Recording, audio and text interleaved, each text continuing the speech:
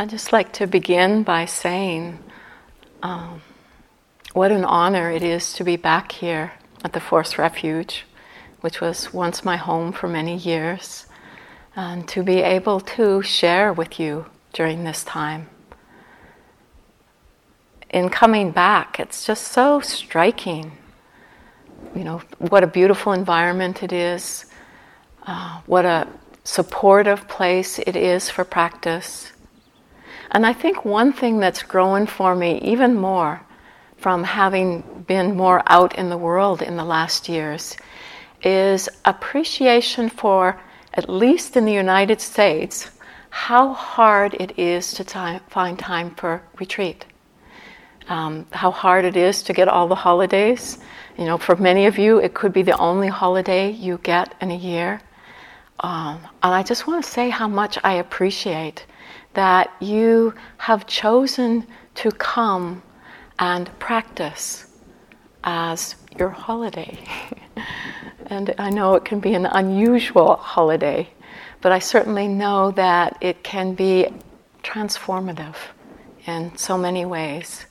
And so thank you all for just being here and having, setting with that willingness to set aside all of the other things we might do. I realize that you didn't choose to go to a beach or to, do anything of that nature, but just to come here and to look deeply into your own hearts and minds.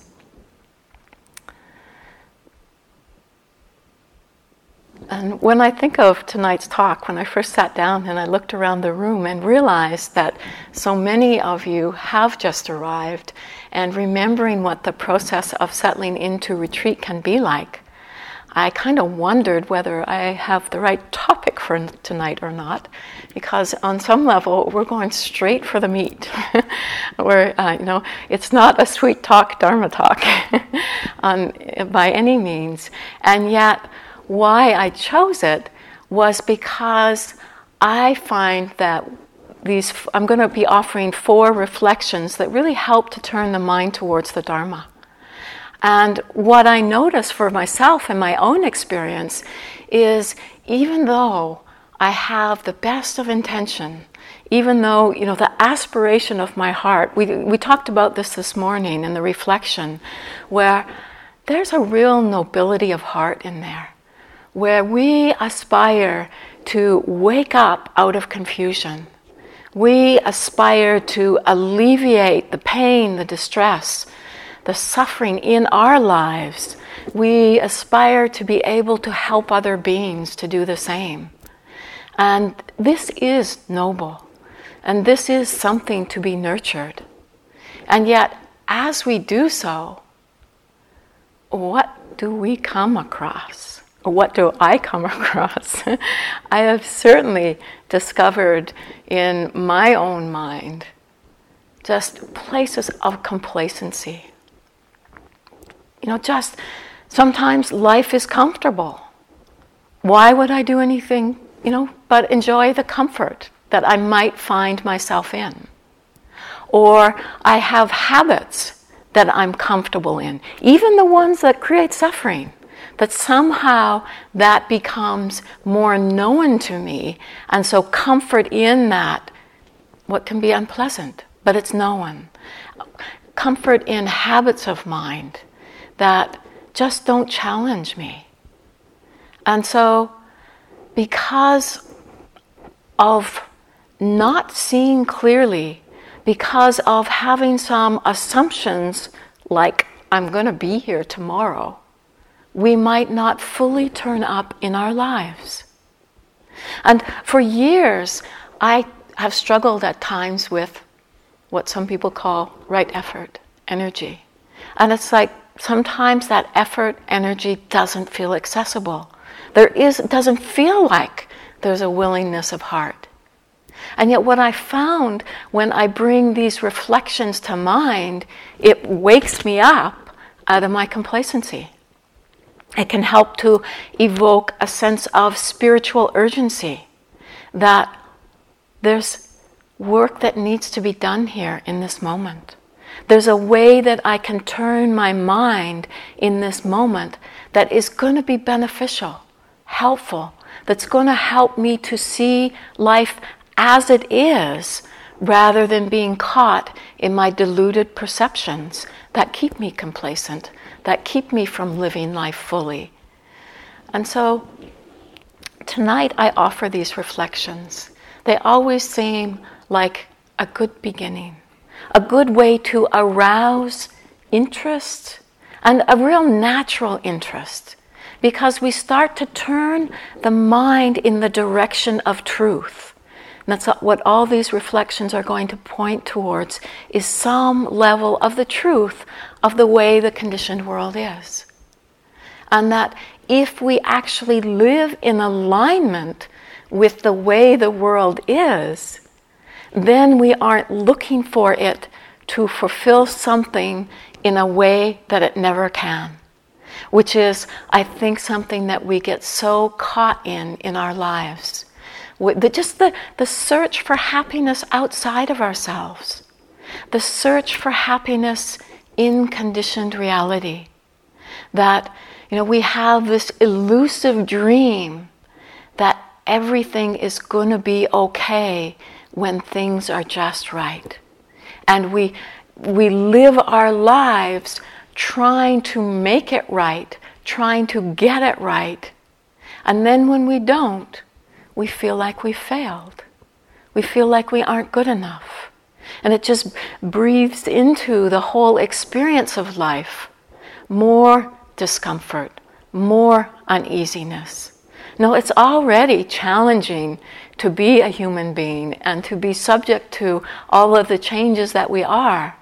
But then when we start putting our level of misperception of believing that this conditioned reality in some way is going to bring us this deep and lasting happiness, that it just can't do. But we're under a spell in a certain sense. And, it's a spell that gets fueled by the world we live in. The advertising world to start with. That our happiness, get the right perfume, get the right dress, get the right car, you'll find it. It's fed all the time. It's fed all the time in the becoming of that we are enticed into.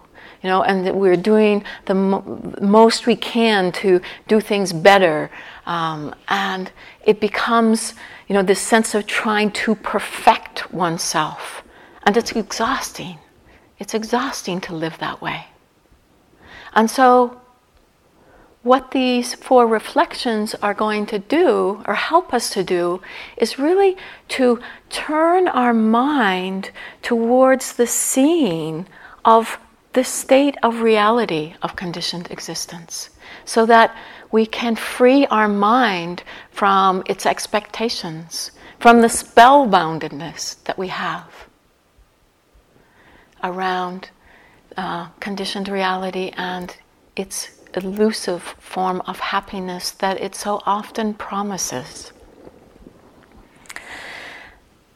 So the first of these reflections is on the truth of impermanence, that all conditioned things are impermanent, that everything is always changing. Actually, it's not the first. Excuse me. The first reflection is one that's really joyous. It's the preciousness of this human life. That this is something rare, hard to obtain, and yet it's here. It's right here, right now. And yet, this is something that we overlook. We take for granted. How many times do we wake up in the morning and it isn't like, yay, I'm alive today. I'm here. But instead, it's like, do I have to get up? Do I have to go to work? Do I have to, whatever it might be that we think we have to do?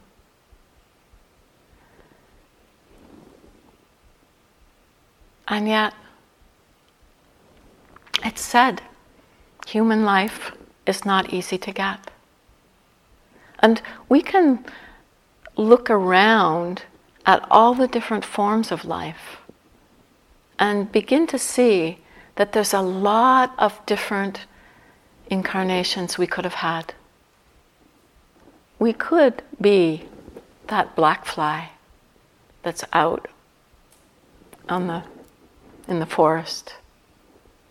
We could be the chipmunk, the squirrel, the deer. We could be a bird, a hawk, an owl. We could be a cow, a dog. Many different forms of life. And you start looking on the level of insects, how many insects there is in the world. There's so many different, innumerable ways we could have been reborn. And yet, we have this human life. And this human life comes with a lot of unique capacities and capabilities. As a human being, it can be that we have levels of survival, that we have levels of struggle, just like the animals. I don't know how much time you spend in nature, but one of my great loves in life has been to be in nature. And it has struck me so deeply the level of fear that is in animals. And to watch how it's like every creature is looking over its shoulder all the time. There's a couple that I wondered about. I met a skunk once who seemed to have no fear of me, despite my fear of the skunk. Or a moose. They're very noble in how they stand. But still, they're living on a level of survival. As human beings, we have the capacity to not just be run by instinct, survival, but to really be able to turn and see how to find freedom in the midst of the situations we find ourselves in. This is a huge capacity, a capacity that we have to know, to wake up, to discern. Something not to be overlooked, something to be tasted of.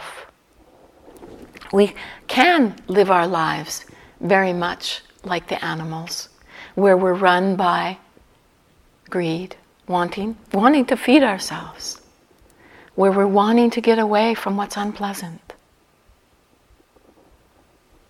But we can also look and see that which is beyond greed, that which is beyond aversion, that which is free of ignorance.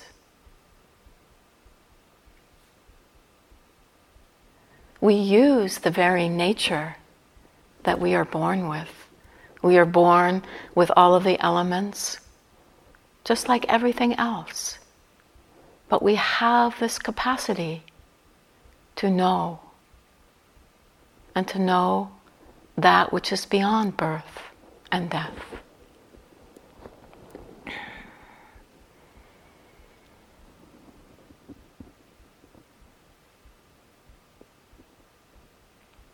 I've been amazed in my own life to see how I can take this so for granted.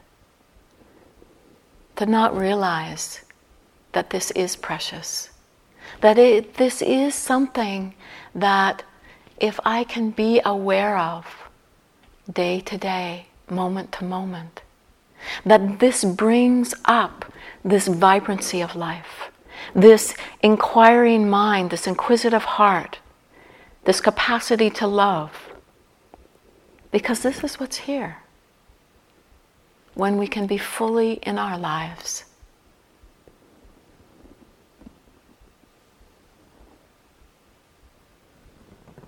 When we recognize the preciousness of this, it's like not letting ourselves just slide. Tomorrow, tomorrow. I know that I saw this really clearly at one point in my own life when I was quite sick and nobody knew what was going on with it. And so I got worse and I got worse. And one day, I really felt like I'm going to die. Just feeling like life wasn't going to go on. And I was with some friends and I told them what was happening with me. And it was really interesting. Their response was, "Oh, don't worry, you'll feel better tomorrow." And I'm going, no, I don't have tomorrow. And, it was always like, tomorrow. And it really brought this sense of, wait a minute, no, it's now. There was just this sense that now was what there was. I lived through it, obviously. I'm still here. And life went on for a while where I still had that feeling like there was no tomorrow. But there came a certain point where I realized that I needed to live as if there would be a tomorrow, because planning comes into the way we live. But I also realized I just needed to be willing to let go of that tomorrow. But it brought back to me the preciousness of this human life. And so this is something that we can reflect upon. And when we do, it brings gratitude, generosity, a sense of rejoicing. How amazing that we have this body, this mind, this potential. Right now. It's not even tomorrow. It's just right now. This is where it is. It can be helpful when we wake up in the morning. Just know we've woken up. Wow. There could be a day when we don't wake up. But we have. We're here. Rejoice.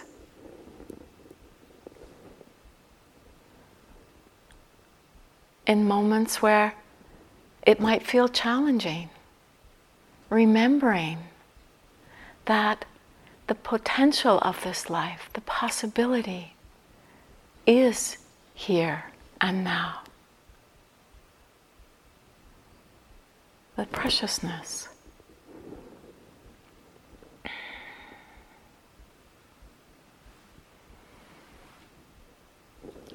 So the first reflection, the preciousness of this human life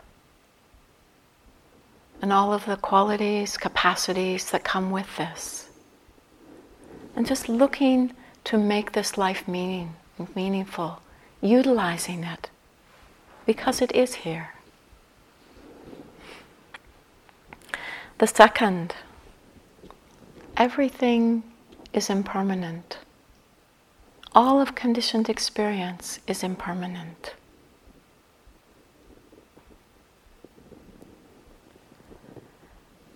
Within that, death is a certainty. Death is something that will one day come to be. And we don't know the timing of that.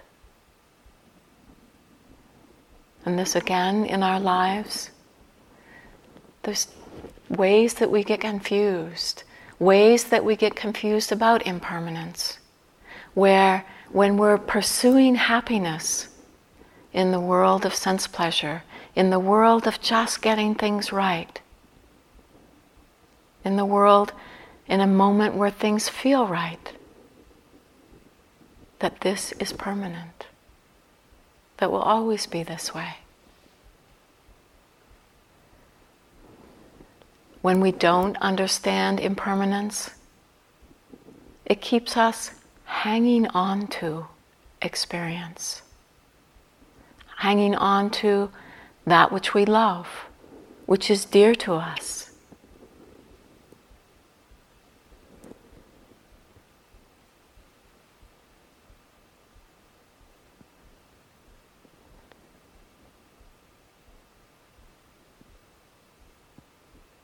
Most of us understand impermanence rationally. We can see it. We know it. You know, the weather today. You know, times when we were just sweltering, dripping, and times where it was, sun came out, got hot. Just the way our body felt with it. We might have had many different moods throughout the day. Different experiences. Many times, impermanence seems just fine. It's okay. Especially when it's about our back pain, our knee pain, when it's something that we don't like. Well, this too is impermanent. This too will pass. It can be a convenient truth, but it's much harder when it's a loved one that leaves us or dies. It's much harder where we have had some sense of security, stability, and something is rattled. Then it brings up a great sense of loss, great sense of uncertainty, insecurity. And yet the fact of life is that all conditioned things are impermanent. And so in our practice, we have great opportunity to really come to know this. And it's so powerful in the seeing that it's actually called a gateway to liberation.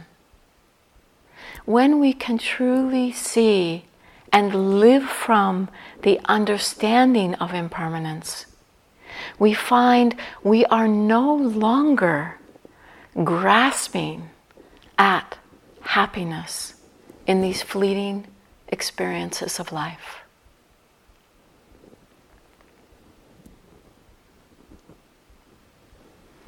It's really different when we understand this and live from the place of that understanding than when we only intellectually know it.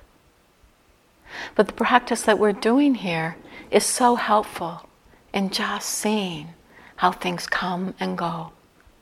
And if you leave at the end of the retreat and you've seen nothing else, this is really helpful. Because this is a fact of life. But we so often live with the illusion of permanence. The illusion of permanence, whether it's trying to get life right together, or whether it's an illusion of permanence of there being a solid I, me, mine that is unchanging, that is separate. And it's just an illusion that we try to protect, that we get into a whole tiring relationship that is exhausting.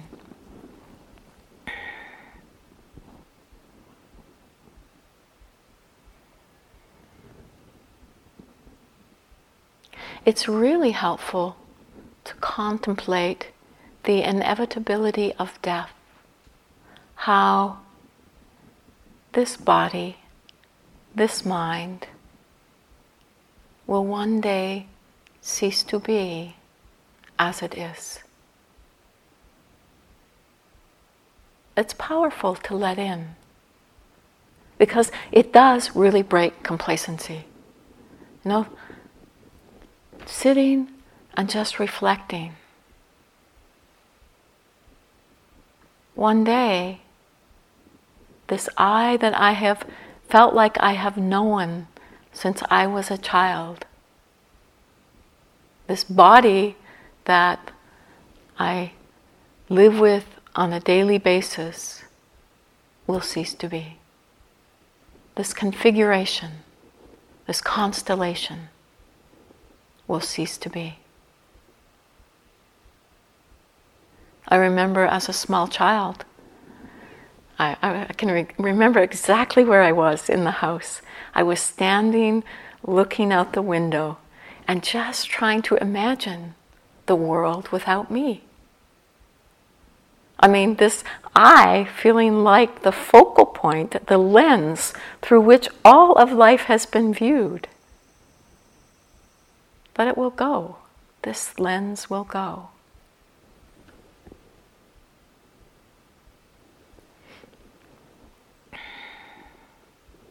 What will help us at that time?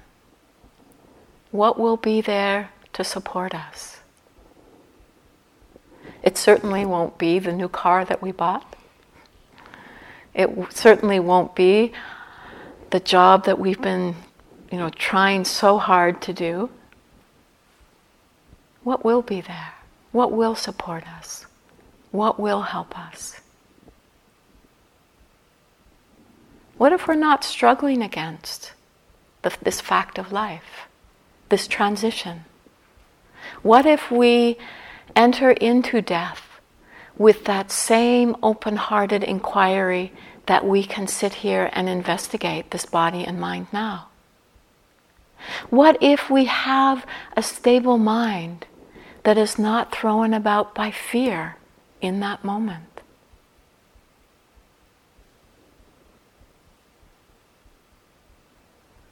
Only the Dharma will support us in death.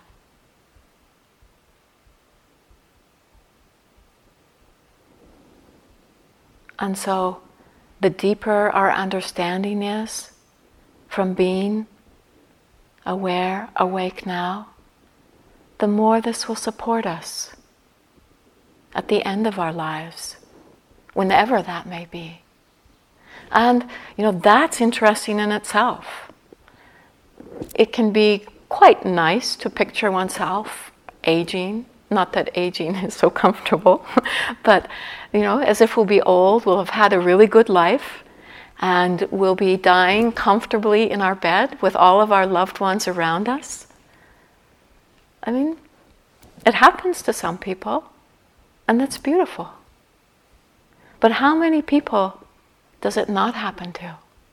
We're just suddenly, one day, life is finished in this form.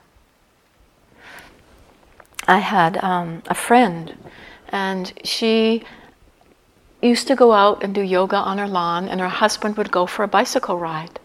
It was something of their routine. And then one day she went out and she did yoga on the lawn. Her husband rode off on his bicycle, and he came back, and she was dead on the lawn. She'd had a heart attack. Heart attacks, do they happen? A lot. That we don't know.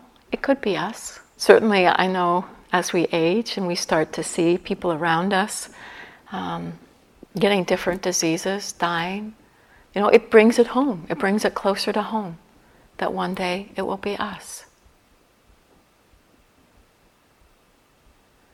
But we have this opportunity now. We can practice with diligence to help have understanding that will help us at the time of death.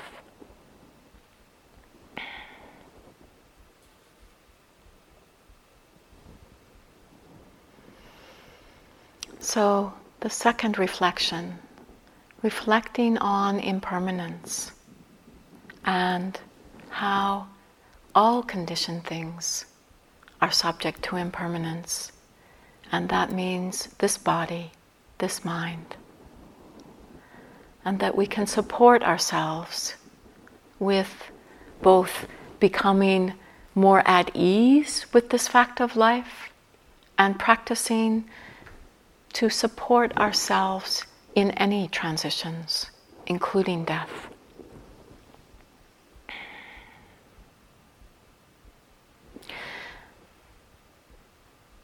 The third reflection being on the law of karma, of cause and effect, of how what we do, what we say, what's in our minds has an effect.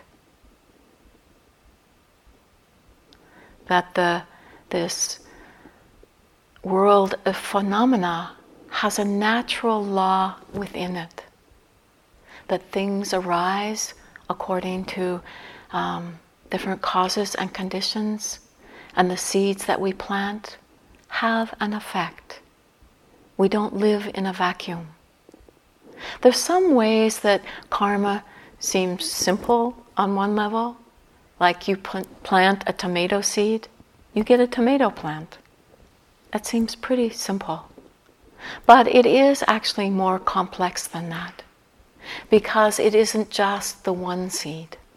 When we plant a tomato seed, if it's not nurtured, if it doesn't have the right conditions, it doesn't grow.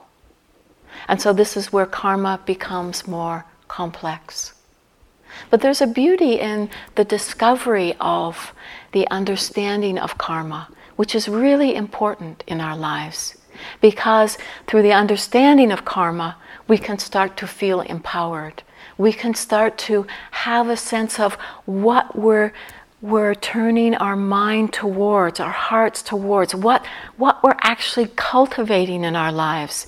Because if we in our lives are planting seeds that are wholesome, helpful, if we're planting seeds of loving kindness, compassion, care, patience, fruits of that will come to be. And it's not that there's always an immediate fruit, because just like in planting the seed of the tomato, you have to have the right conditions for it to grow. But what happens when we understand karma is that we start to understand in each moment, when we meet a moment with kindness, when we meet a moment with awareness, when we're not just reacting out of habit, that there's an effect, there's something that's planted in that will bear fruit in the future.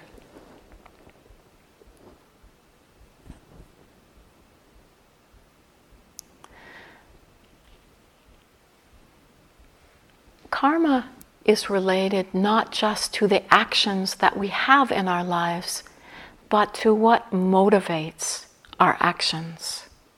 Because we can look at some actions that could appear from an outward sense to be really wholesome. And when I say the word wholesome, it's wholesome in this sense, meaning that which is turning the mind in the direction of the alleviation of suffering. And unwholesome being that which is perpetuating suffering.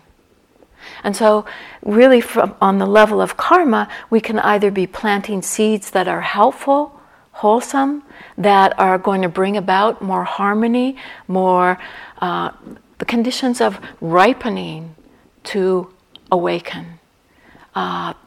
Or we can be digging a trench. We can be digging ourselves more into suffering, inflicting more pain than, so we plant these seeds moment to moment in how we turn up in our lives, in what we pay attention to, what we plant seeds of.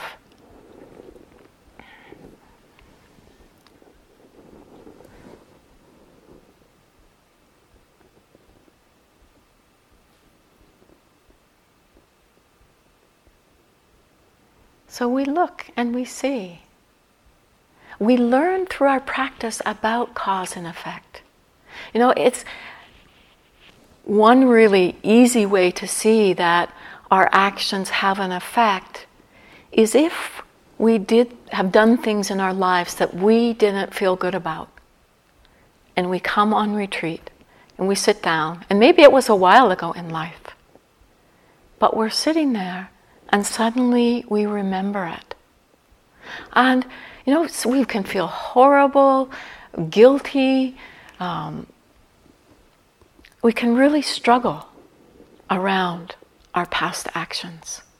And we just see it didn't lead to a calm and peaceful mind. There was a residue. Something that, when the conditions were right, that memory, boom, surfaced again. And we felt it. We can feel it in simple ways when, in moments when we're practicing and we're in touch with the quality of loving kindness. Just look at how it's reflected in the body, how the mind is. That's where we can see it more closely being effect in that moment. Or we're sitting here and we get caught in a state of rage, and we're really, spinning with rage, and then just look and see, what does it feel like? What's the effect of being identified with this state? And when we get locked into anger and we just feed the anger, that's where we start planting the seeds. And if we keep planting, that's what we're going to reap in the future. And you see it in these days where you get up out of bed and you're slightly aversive. Somebody comes along and you don't like what they're wearing and you snap at them. And then somebody else says something and you don't like it, and you're really edgy. And you just kind of you're not seeing the aversion. You're not letting the mind stop, be with, be present to. You're being defined by. And so you keep planting seeds of anger, aversion. But what we really find when we understand karma is we don't have to do that. And this is where it becomes empowering. We can't stop anger from arising from past conditions, but we can be present to it. We can see it in this moment and not feed it.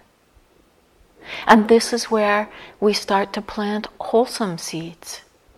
Simple as you kick your toe and you don't then kick, or you stub your toe against a chair, you don't kick the chair. It's just boom, you be present with. Somebody's angry with you and you don't just retaliate with anger. You be present with. Or, if the capacity is there, we're in touch with loving kindness, compassion. It's really helpful to just take notice, to look, to see. What seeds are we planting in our lives? We plant wholesome seeds. We can rejoice in this. And that doesn't mean that we plant wholesome seeds, okay, today I've been really nice and kind, tomorrow should be a better day. Because karma is more complex than that.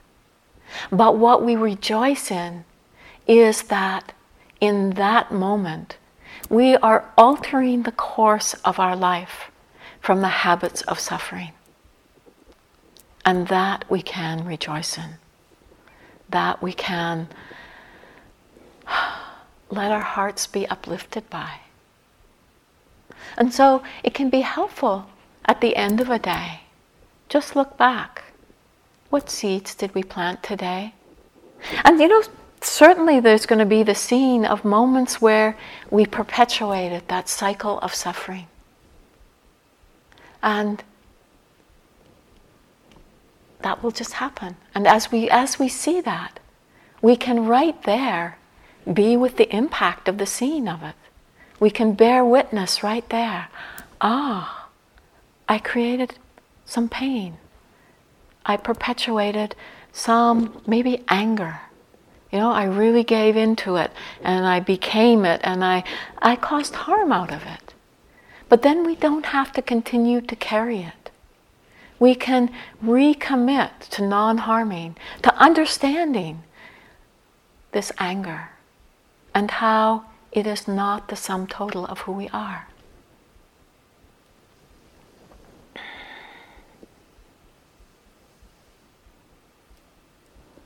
So we turn and we also look at what we did that was wholesome, that was helpful. And this is a really good practice to do because many of us have conditioning of not seeing the goodness. That we are really oh yeah, I was kind of nasty there, I was fearful there, all of the things that we thought we did wrong. But we overlook the moments when there's a natural generosity of heart, where there's a natural caring, where there's a natural kindness. We don't even see many of these moments.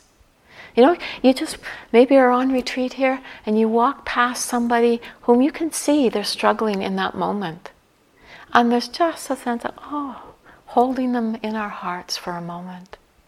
Or a moment when we have some difficulty ourselves and we don't just immediately judge ourselves for it. Just a tenderness of heart. And noticing these moments of kindness, of care, of love, generosity. Moments of patience when we aren't so hard on ourselves.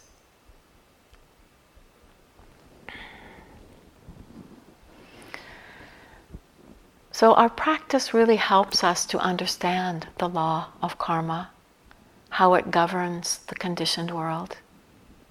And with this, we start to find a level of empowerment. We start to discover also the interdependence of life in this. Because we see that it isn't just good for good, bad, this is bad, immediate bad result, good, immediate good result, but there's really many different causes and conditions coming together. And that this is really, we're living in this web of interconnectedness. And this starts to help erode this sense of, I have to get it right in this moment and then I'll be happy. We can have kind of a really limited view of what karma is that isn't helpful. Because then we're trying to get it right all the time. But what we learn to rest in is just, in this moment, I turned up the best that I can. I offered the most of what I could. And even, we don't have to judge that. We just plant the seed. And we let those seeds grow in their own time. And that's our part. So our part in how we meet this moment, how we meet this life, and what we meet it with. So it can bring about a whole sense of empowerment, not that we can suddenly control our lives, but that we can reverse this cycle of being caught and perpetuating suffering. And this is freeing. This is liberating. This is something that, when we deeply understand, can change the directions of our lives. And then we just naturally nurture that which brings about harmony, that which is wholesome, that which really leads towards the end of suffering. It becomes a no-brainer, in a sense.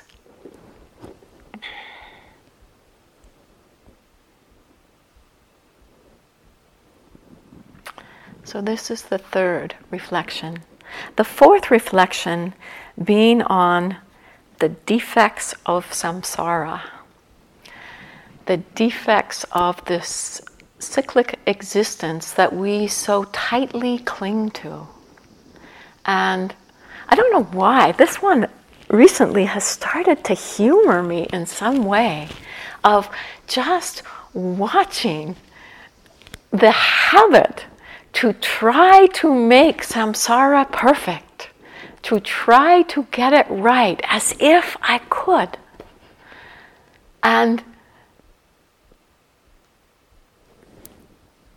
I actually see it more on retreat than at any other time.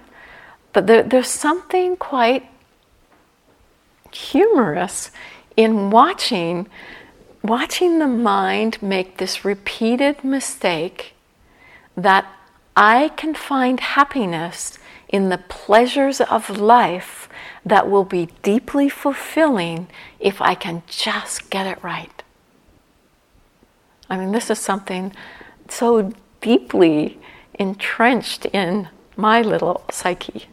to coming on retreat, sitting down, getting the cushion perfect, look at how I sit. I have something under each knee. Just get things quite right. We often have a shawl or whatever to have the temperature be just right.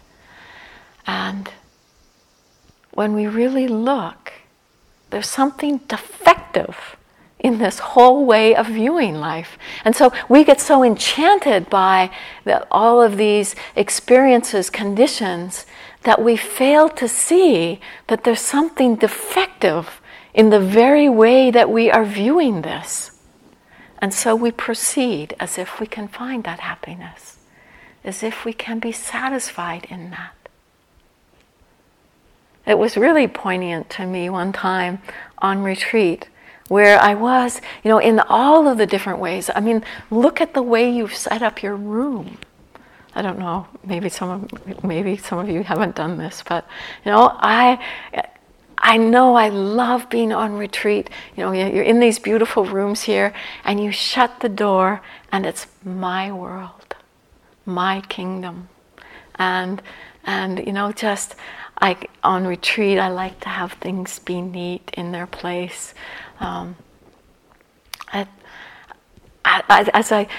day as I was on retreat and just watching the mind do this, and it was on a retreat where things got rattled, things got shaken up, the way I'd set up my world got shaken. But then, as soon as I could, I was recreating this again. And then, it was right then that I heard this thought in my mind. You're never going to create a pleasant little samsara. And it was like, right. It's an impossible task. And so, what do we start to do? And this practice, it's so beautiful for this. The examination of suffering. The different ways that we suffer. And understanding the cause of this suffering. This is the exploration we do on retreat. It's hardly even that we need to reflect on it, because it's what we start to see as we practice. That we start to see that there is levels of suffering. There is just, the gross level of suffering, the ordinary level, where things are really unpleasant. Mental states that are tormented, difficult conditions in our lives, the ups and downs of life. We really, we start to see there's this level of suffering that's there. We start to see that there's a suffering that comes with change. And so this is where it starts to be not just what's unpleasant, but, that peace and that calm that I had yesterday. It's not here today. Where'd that go? We start to see that, that too, the states of mind can be really unreliable. Or the pleasure we have when we're eating something that's delightful, that's good. Eating chocolate. The first bite, if we like chocolate, whatever food it might be that we like. The pleasure of it. But if we eat a pound of chocolate, the pleasure's gone. Unless you have some great resiliency there. And so we just see that there's a suffering due to change. There's an uncertainty in change. That there's a vulnerability that's within change. So we start to see the suffering of change. And then there's also what's called a pervasive suffering. And this is, it's not that things are dramatically suffering, but the potential in the conditioned world is that suffering is there. And it just pervades. But we start to see, we start to understand that this is the way things are in the conditioned world. And that we don't have to be caught in that. The Buddha taught that there is freedom from this suffering. And it's so good to remember that we are, as we see suffering, that we aren't practicing to perpetuate that suffering, but to come to understand it, to be free, find that freedom, find that release of the heart that is not bound, that is not confined within this contracted sense of identifying with the conditioned world through a lens that defines it in a way that we don't need to be limited, bound by.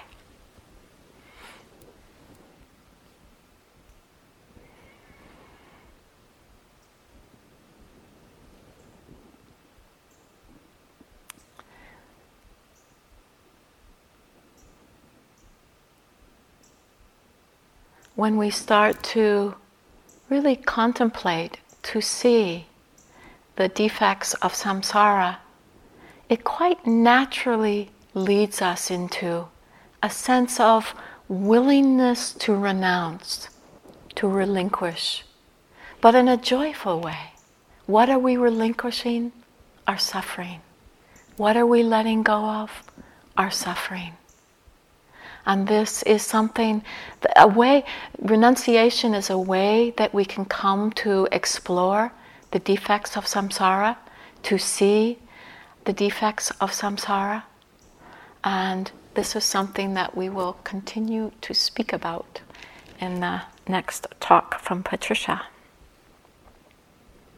But all of these four reflections, they are reflections that are what we come to see in practice, but also to remember at times, because they can help to cut through our complacency and bring up that sense of making use of this life, making use and appreciating, rejoicing in this life, and utilizing this life to the full potential that we can.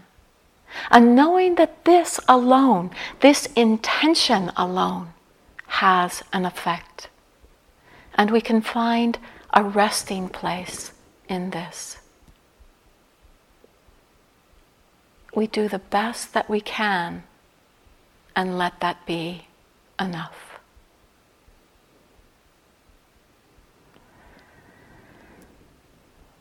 So, let's just sit for a moment.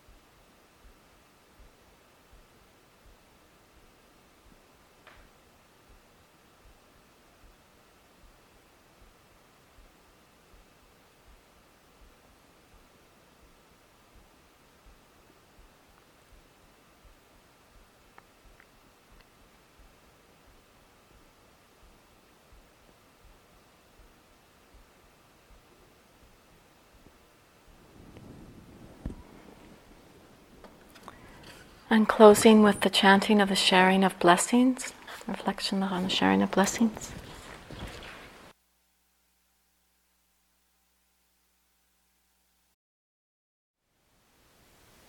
Thank you for listening. To learn how you can support the teachers and Dharma Seed, please visit dharmaseed.org/donate.